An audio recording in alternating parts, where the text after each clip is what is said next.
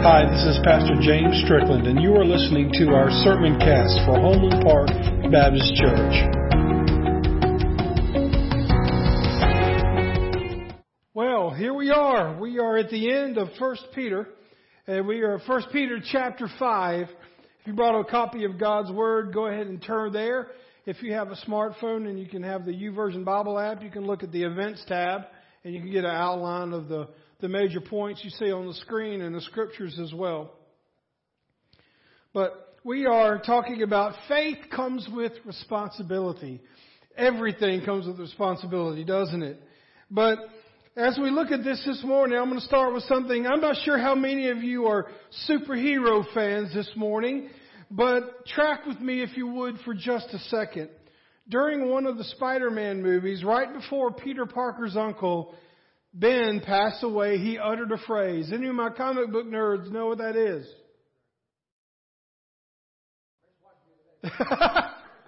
Well, let me remind you. The saying is, with great power comes great responsibility. That's right. This was a powerful quote that has been used many times since then. And actually, though, it first appeared in the comic book Amazing Fantasy number 15, created by Stan Lee and Steve Ditko back in 1962, before I was even born. This was the first issue, actually, to include the character of Spider-Man. And if you have a copy of this comic book that is shown on the screen here, if you have a copy of it and it's in mint condition in your ownership, it's well worth over $1 million. Boy, I wish I had my comic books from when I was a kid. But those of you that know that stuff know the value there. Yeah, that's a very conservative estimate. But while the issue is not the value of the comic book, the issue is that I'm taking issue with this morning is the actual statement, with great power comes great responsibility. To many of this generation and the generation that saw that in the Spider-Man movies or saw that in the Spider-Man comics, they attribute that with Stan Lee, who was Spider-Man's creator. But the thing is that similar ideas to this statement can be found in many different cultures throughout history. It may surprise you to know that in Luke chapter 12:48, the Bible says, "To whom much is given, much will be required." And in the French National Convention declared in 1973 that a great responsibility is the inseparable continuation of a great power. So while Uncle Ben may have popularized the phrase, with great power comes great responsibility, he did not originally say it. However, this concept does a great job of summing up the Apostle Peter's words to us this morning in Scripture. You see, in times of darkness, believers are called to take their faith more seriously. We must lead and stand firm and encourage others to do the same. That's why we're here today. And we do that for the glory of God. And Jesus is the answer to the questions of life. And if we do not stand up for Him, even while we are suffering, who will? You see, if you believe that God has called you to place your faith in Him, if you believe you are a Christian this morning, whether you're watching by way of the pews or you're watching by way of our Facebook stream, if you believe you are a believer today and you've placed your faith in Him, that means He has also commissioned you to stand up for Him. It's not optional. There's not a fine print in the contract you sign when you accepted Christ as your Savior and Lord. So let's jump into God's Word and read from His Word what He says about that. Now, as we look at verses 1 through 4 of chapter 5, it says, "And now, a word to you who are elders in the churches. I too am an elder and a witness to the sufferings of Christ. And I too will share in His glory when He is revealed to the whole world. Now let me just stop there for a second, just for perspective. This is the same Peter that ushered Jesus into the trial that was fixed. He saw him beat and whipped. We think that he and many of the other disciples ran during the crucifixion, but it's very possible that Jesus was crucified on the hill of Golgotha. It's very possible that Peter and the rest of the disciples were far off but could still see every moment of that. So this is from where he is writing that. And he says that, verse 2 again, care for the flock that God has entrusted to you. Watch over it, not grudgingly, not for what you will get out of it, but because you are eager to serve God. Now don't lord it over the people assigned to your care, but lead them to your own good example. So I will go ahead and tell you that a lot of this in the first part of this text is pointing to people like me that are in spiritual leadership of a church. And it's pointing to our deacons. And some churches, they have elders. And so there's a structure there. So even if you are a Bible study teacher or serve on a committee or you have any kind of leadership role, this could assign to any of us. But Paul addresses and identifies with the spiritual leadership. What were elders? Elders were men of the church that provided spiritual direction and leadership to that church. Often in modern context, they served the church with the staff members. Like I know of one church that has elders. Many churches do it this way. You have deacons that serve and help do the work of the ministry, but you have elders that are kind of above all. So you have lay leaders, or in other words, non-church staff members that are the leadership of the church. Then you have the pastor who is an elder. You have another minister on staff that is an elder. So everybody's got an equal vote. And so that's kind of what it looks like today. But I want to share with you real quick a verse that has really been rocking my world for the last month. And it has breathed life into me.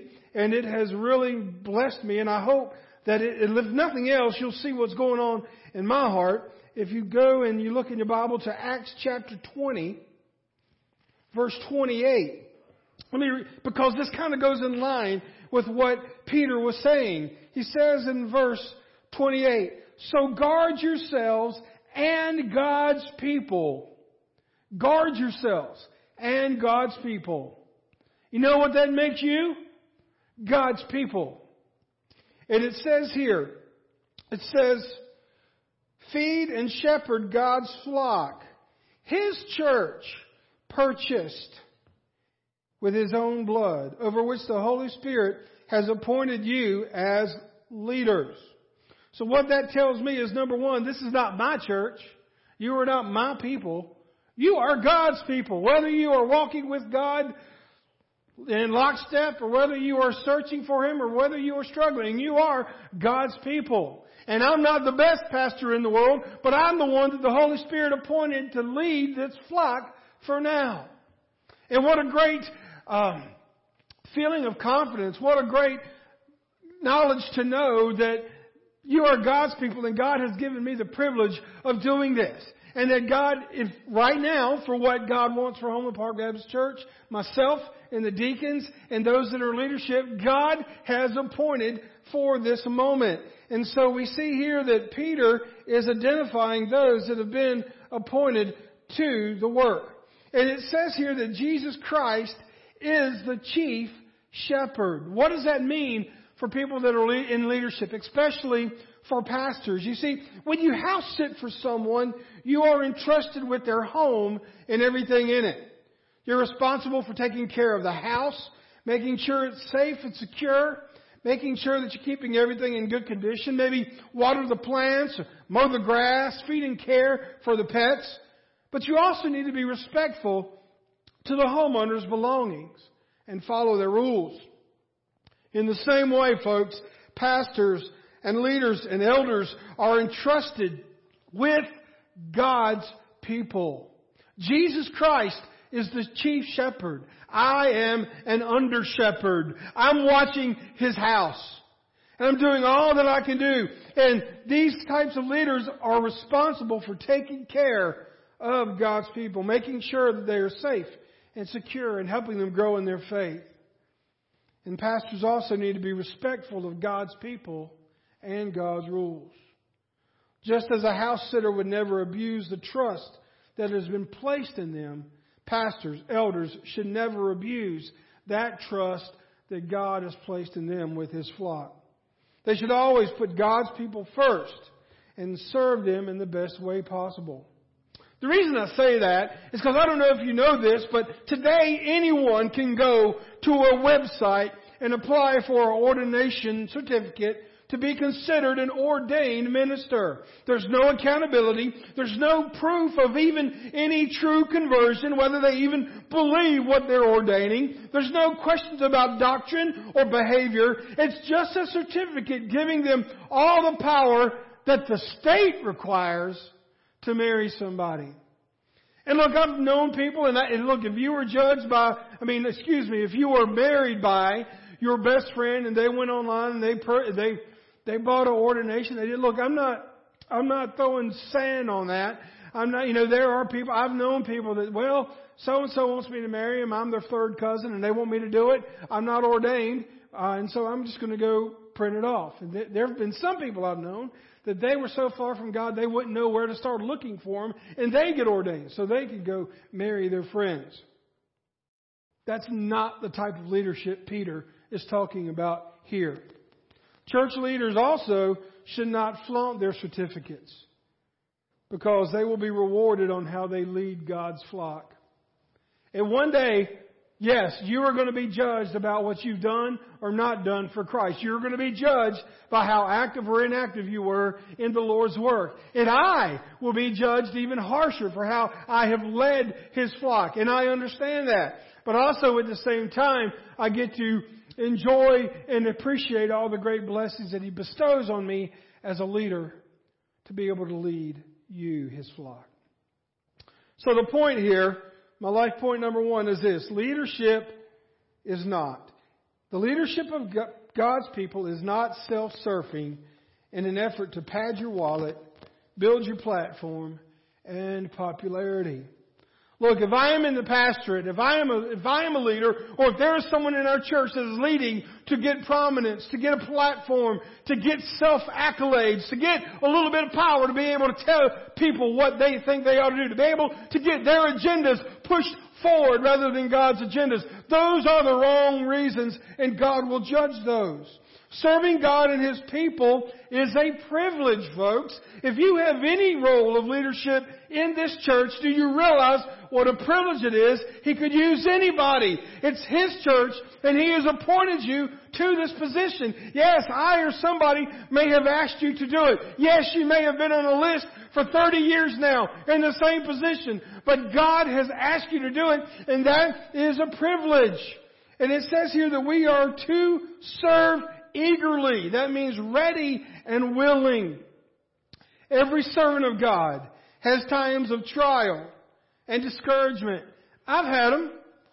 However, and I would say this to all my brothers that are in the pastorate and all the ladies that are serving the Lord, if you are serving God with a grudge, you either need to get over it or get out. That's what this is saying. If you cannot serve God eagerly, you'll have times of struggles. You'll have times of trials. You'll have times of, like Jesus, where He was in the garden and He was agonizing over something.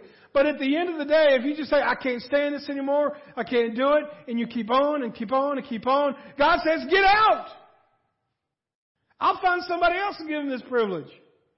That's what Peter is telling the leaders here. It says in verse 3, don't lord it over the people assigned to your spiritual care, but lead them by your own good example. Folks, God knows the difference in what kind of leader I am and what kind of leader you are as well. And He says those who do that will receive the never-ending crown of glory. Well, that there, He's talking about the eternal life and reaping the rewards for your service. I think of my father-in-law, Landrum Reese, who served the Lord faithfully for, oh my goodness, how many years, Donna? Long time, longer than I've been alive. In the Greenville area, the Belton area, all over the place. I can't imagine what heaven looked like when he walked in. Can you imagine what it looked like when Billy Graham walked in? Can you imagine what it looked like when some of your family members walked in that were pillars of this church. It's something to look forward to, folks. Don't get me wrong, I'm not running to it. But I'm looking forward to it when it gets here, because there will be a reward. Now, to do this, Peter's next point in verses 5 through 7 is, you have a responsibility to humble yourself. Boy, this is a fun one. It says in verse 5, in the same way, you who are younger must accept the authority of the elders. Here we go, those of you that are youngins. When I say youngins, I mean younger than me. Those of you that are young, he says, y'all got to live by this too.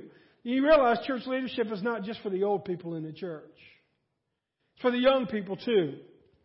And he says here, you in the same way who are younger must accept the authority of the elders, and all of you dress yourselves in humility as you relate to one another. He's not talking about a church dress code here. He's not talking about how long your skirt should be, what kind of pants you should look like, what color your tie should be. When he starts talking about being clothed in humility, that means coming in with a servant's heart. He says, as you come in, dress yourselves in humility, or some translations say, clothe yourselves in humility as you relate to another, for God opposes the proud, but gives grace to the humble. You ever heard that one before? God opposes the proud and gives grace to the humble. So, because of that, verse 6, so humble yourselves under the mighty power of God, and at the right time, He will lift you up in honor. So here we go, verse 7. Give all your worries and cares to God, for He cares about you. I'm not a rocket scientist here, but it looks like if you have worry in your life, it may be because you're not humbling yourselves before Him. When you were younger, that's what he says. When you were younger, you do everything, at least you thought you did, right? It's that old saying, those of you that are younger, they say that as you're growing up, the smarter your parents get. Because when you're young, you're teenagers, you think your parents don't have a clue. And those that are your guardians and those authorities in the church, they don't have a clue. They don't know. I'm young. And I've been there. I used to be young. I was just like that. But the truth of the matter is that Peter is addressing those believers who did not respect or want to follow the elders of the church. You see, the elders have the responsibility to submit to God and lead well. I, as a pastor, must submit to God and lead well. The church, your responsibility is to submit to God, same thing, and follow well. Well, to follow somebody sounds very harsh to somebody that's not humble. To follow somebody is not good words for somebody that thinks they know better than God and His leadership. Now look, I'm not using this to beat somebody over the head and say, what I say goes, because that's not the type of leader I am. I lead with getting people together and let's praying about it and coming up with a common vision and goal. But at the same time, when that vision and goal gets set, some have to lead, some have to follow. All of you have been in jobs and organizations where they say there were too many chiefs and not enough Indians, right? Not enough people were humble. Dress yourselves in humility. This is the ability to put aside your own agenda in light of God's. And here's the thing, and I was guilty of this for a long time in youth ministry. Pride restricts intergenerational ministry. Boy, that sounds like a mouthful. Pride restricts intergenerational ministry. You see, pride keeps churches from being intergenerational regardless of their age, their color, or their social status. I've heard it before. The adults get together. Those church youth group, all they do is make a mess around here. That's all they, look, you get that youth pastor into the church, and pastor, you talk to him. Did you see the mess that they left in the fellowship hall? I know because I was on the receiving end of that. And then we hear, well, you know what? The senior adults don't like the music of the youth. But then if youth pastors spend all their times in the separate part of the church, listening to their own music, doing their own kind of preaching, with their own kind of games and their own kind of stuff, that's cool for a while, but what big church doesn't matter. So what then? The old people say, you just keep the youth over there. You're doing such a great job with them, but keep them over there. We don't want to mess up our fellowship hall. And then the youth over here saying, they don't want anything to do with us, and we don't want anything to do with them. So instead of building a church of a family, you've got pockets of ministries, and that's not leadership, that's corralling. And that's people that are too prideful. That's youth that are too prideful to think that they could have something and benefit from an older generation. That is an older generation too prideful that they write off the younger generation. And it took me years in student ministry to blow that out of the water and realize that our youth needed senior adults, and quite honestly, our senior adults needed youth. We had to stop all of this pride. No, the kids don't, all the kids do is play in the youth group. No, that's not true. Some people can say all that the senior adults do is play and eat. We've got to be careful, folks. People will respect you when you respect them. Older looking at younger, younger looking at older. Look, if you are younger and you're looking at the older people today, you have no idea what they've gone through. They look sweet. They look all put together. They look all pretty and all their church stuff. And you look at them as like surrogate grandmothers. And look, y'all are deserving of that. You've got wisdom. You've been through that. But I don't think the younger generation fully knows what y'all have been through. And I would say, as you see our younger folks in this church, you don't know what they've been through. We've got to humble ourselves and realize we don't know what kind of day the person beside us had before they got here. And it may be more than their breakfast muffin got burnt. Humility places you in a position to learn from others. And notice it says, at the right time, He will lift you up. Let me ask you something. Which is more important to you? The position and recognition you enjoy from your family and peers, or is God's recognition more important? Look, if you are humble, God will exalt you in His perfect timetable instead of your own. Now, I'm going to try to set this up for you. It says in His time, right? So we've got two things. We've got your time and we've got His time. Your timing, everything that you've worked to try to do for your life, your timing is sustained by your own efforts. It's up to you. You are trying to work your problem, your time, your way. His timing is sustained by Him and powered by Him. So I don't know about you, but would you rather be powered by your own self-ability, or would you be rather powered by the Creator's ability that created you? Your power is exhaustible. It has a limit. You know what it's called? Death. God's power is inexhaustible. It'll never run out. So it says in verse 6, it says, so place yourselves under Him, under God. So humble yourselves under the mighty power of God. Humble yourselves under God. That is exactly where I want to be. One nation under God is what we're supposed to be, right? You know, sheriff deputies, they operate under the direction of a sheriff. EMS, they operate under the direction of a doctor in medical control. Fire departments in Anderson County operate under Anderson County Fire. Armed forces operate under our commander-in-chief. In your workplace, everybody has a supervisor. We all answer to somebody, and ultimately we all will answer to God one day. So when it comes to God's recognition, let me give you this life point number 2. God's recognition counts more than any other praise we could ever gain in this world. What is it they say? It takes one, you really messed up, to erase a lot of attaboys and pats on the back. That's true. But you know what? At the end of the day, what you think about me, in the grand scheme of things, is irrelevant. What I think about you, in the grand scheme of things, is irrelevant. It's what God thinks about us. God's recognition counts more than any other praise we could ever gain in the world. For example, imagine a world where all the buildings are named after people. We were at a church one time, and it seems like everybody was getting a building named after them. I thought maybe I was going to get the storage shed or the bus barn. But I didn't even get that. But so many people get their names enshrined on buildings.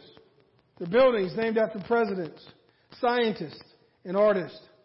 But one day, a great earthquake comes and destroys all of the buildings. And the name of the people who were once honored are forgotten.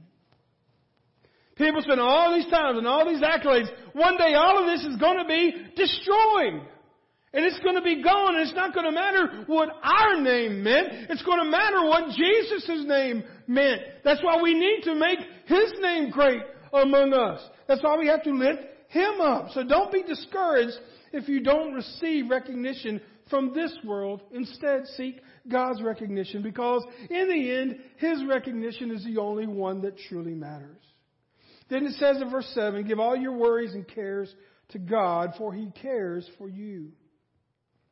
I love Matthew chapter 6, verse 27. Jesus says this, and it's really simple. Can all of your worries add a single moment to your life? Think of those burdens you carried in here today. Think of those things you worried about.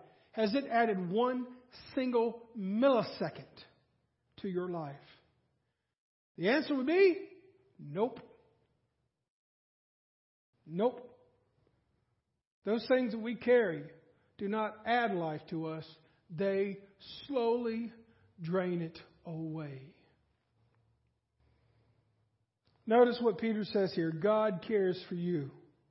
Folks, every worry reveals a lack of trust in God. The minute you start to worry, your faith is replaced by fear. God even cares about your mess ups. Look, He's not saying you got to be perfect. If you're here today and you messed up, that's what repentance and forgiveness means. It means you say, God, I'm sorry, I messed up. That's okay, I'll forgive you. Now let's move on, let's do better. God carrying our worries is a one-time decision that results in a continuous mindset. If you give it to God, you got to keep reminding yourself that you gave it to God. That's what that means. Colossians 3:2 says, think about things of heaven, not the things of earth. Then we see in verses 8 through 11, you have a responsibility to be engaged in your faith. Engaged in your faith. For those of you that are young and don't know what that is, that's actually a gear shift. Did you know that transmissions in cars are not automatic in some cars? I saw a bumper sticker or something on the back of a Jeep that said Millennial Theft Protection, and it had the pattern of a straight drive on it. I guess they were making fun of people they didn't know how to use a straight drive. But the reason I put that picture up there is because if you've ever driven a straight drive, you know that you have to engage the gear and then you have to let the clutch out for it to start moving. Folks, we can look at the Bible all day long and this would be just like those numbers on top of that knob. But until we engage our faith, until we try some things, until we fail at some things, until we attempt some things, we're not engaging our faith. And look at what he says. Stay alert. Peter is telling the Christians, stay alert. Watch out for your great enemy, the devil. He prowls around like a roaring lion looking to devour someone. I don't want you to think that the devil is some little cartoon character that everybody's going to be putting on their front doors here during Halloween. He's serious. He's nasty. He is a roaring lion. And here's the thing about lions. They attack those that they think that are sick or young and weak. So if you are giving up the vibes of a weak faith, you are a prime target for the devil. Because he is looking for people that are oblivious to their surroundings. If you are weak in your faith, Satan knows it, and you are his prime targets. Satan will attack you when your defenses are down and you do not expect him. When you're filled with religious pride and think that you are untouchable because of your self-dedication and self-discipline. The minute you say to God, I never will, you have just put a mark on you that the devil is going to be coming after. And when you are tired and hurt and self-absorbed and wandering away from God and a little whiny, you are a prime target for the devil. But James 4:17 says, "So humble yourselves before God, resist the devil, and he will flee from you."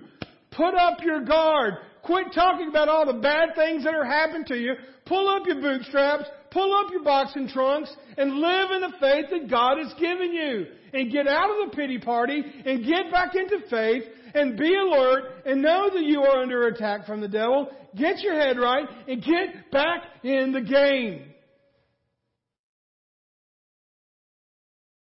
Verse 9 says, "Stand firm against him, and be strong in your faith.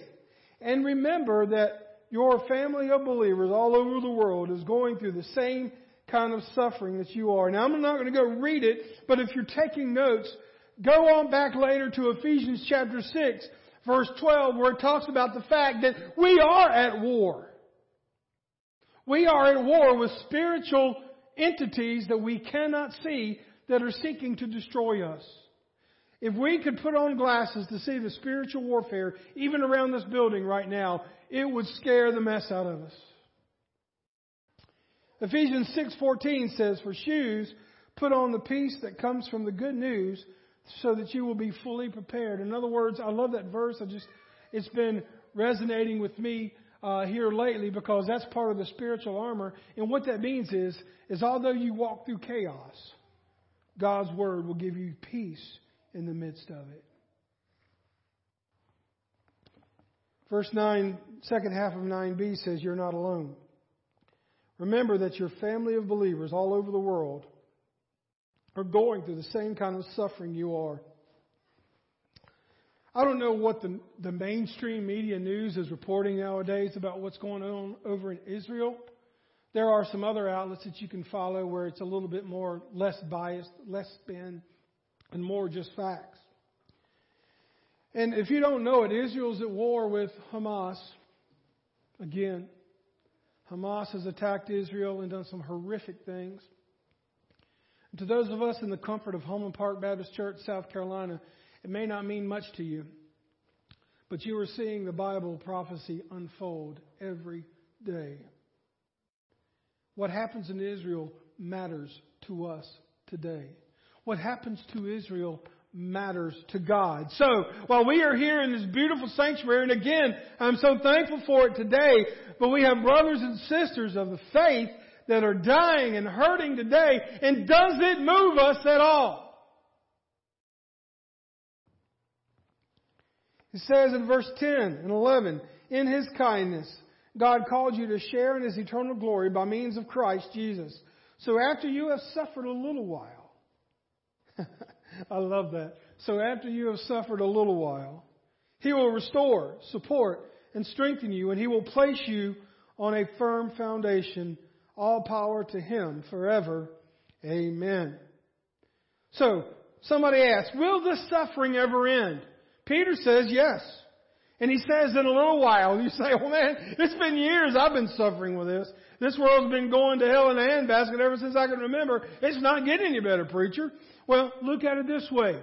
When he says in a little while, you take every minute that is spent with this earth in existence. It is a little while if you compare it to eternity. Right? So, although you are going through a lot now, it will end one day. It will either end, and you may get through what you're going through right now, but I'm guarantee you something else is waiting around the corner. And what you're going through today is preparing you for whatever. So don't freak out about it. Whatever you're going, and again, some of your older folks in here, you could give us lessons on this. Is that some of the stuff that we're going through now, it goes in cycles, and it prepares us for what's coming next. But ultimately, at the end of the day, the suffering will end when we no longer are on this earth and we are with Jesus.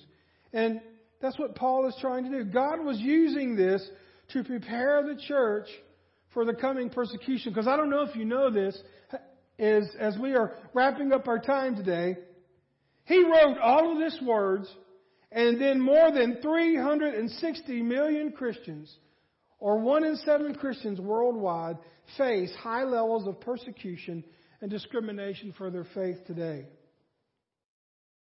And verse 11 is not a throwaway verse. All power to Him forever. Amen.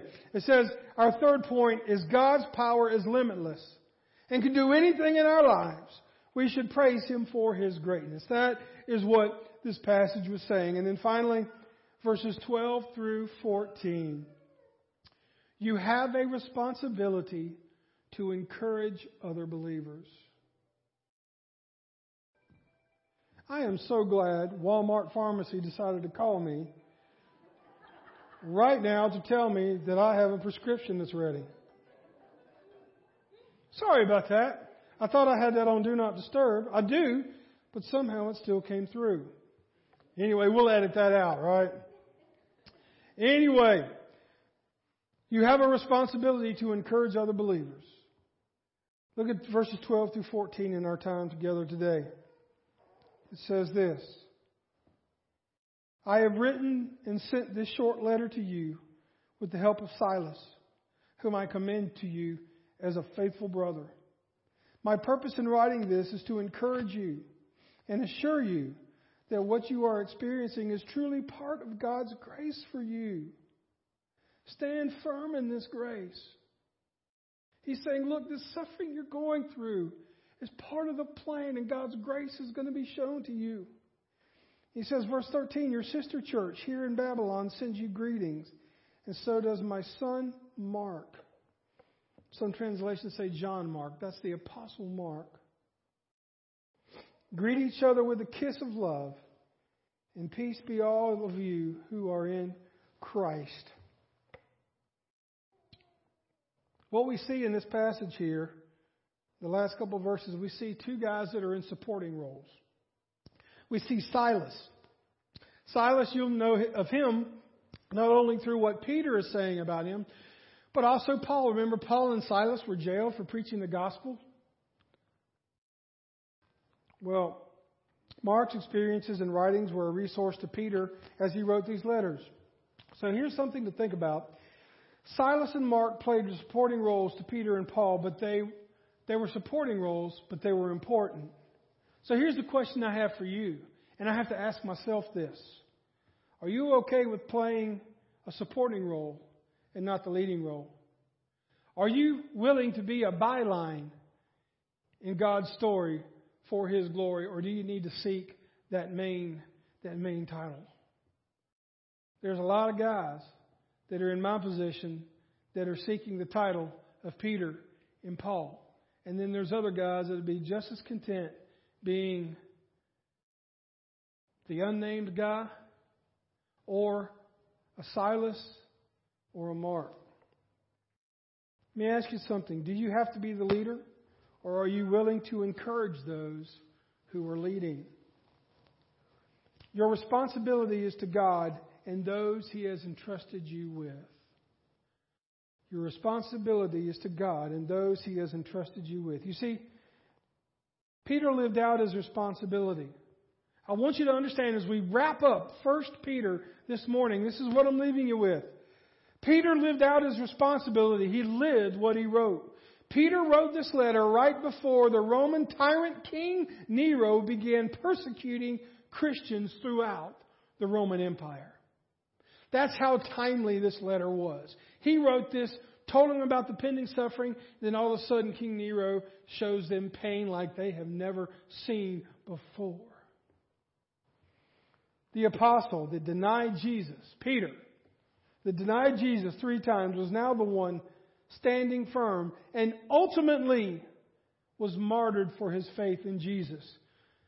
History says that he was crucified upside down because he said he was not worthy enough to be crucified right side up like Christ. So, regardless of what you think about the Bible and all the verses and all this kind of stuff like this, just tell me this. Can you deny a man that went from denying Jesus to dying for Jesus? And his main goal was to equip the church to let them know what was coming.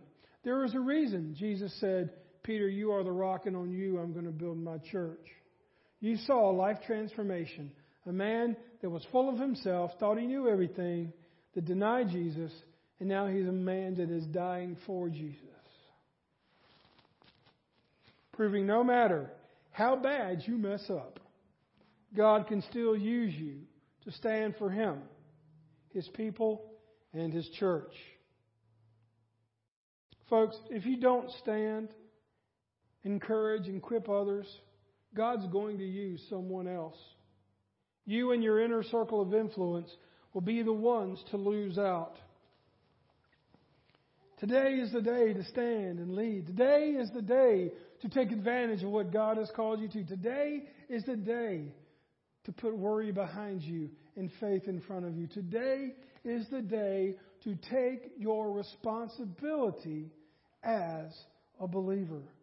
This was not just written to the pastor, folks. It's written to you too.